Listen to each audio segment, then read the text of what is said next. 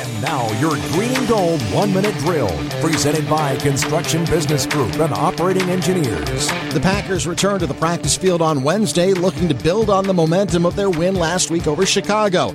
So does the voice of the Packers, Wayne Larrivee, think we'll see a looser team in terms of playing how they practice? You know, Mike mentioned to me the last couple of weeks, said, we've had a good week of practice, but that doesn't always translate into a game. So I think that's something that at least finally, when you have one good week after another good week of preparation, that somewhere it's going to show up in a game, and it showed up Sunday, I should say, in Chicago. One area of real concern is the health of the team's running backs, with Jamal Williams looking to get the bulk of the carries against the Ravens on Sunday. He'll get most of the carries, I would imagine.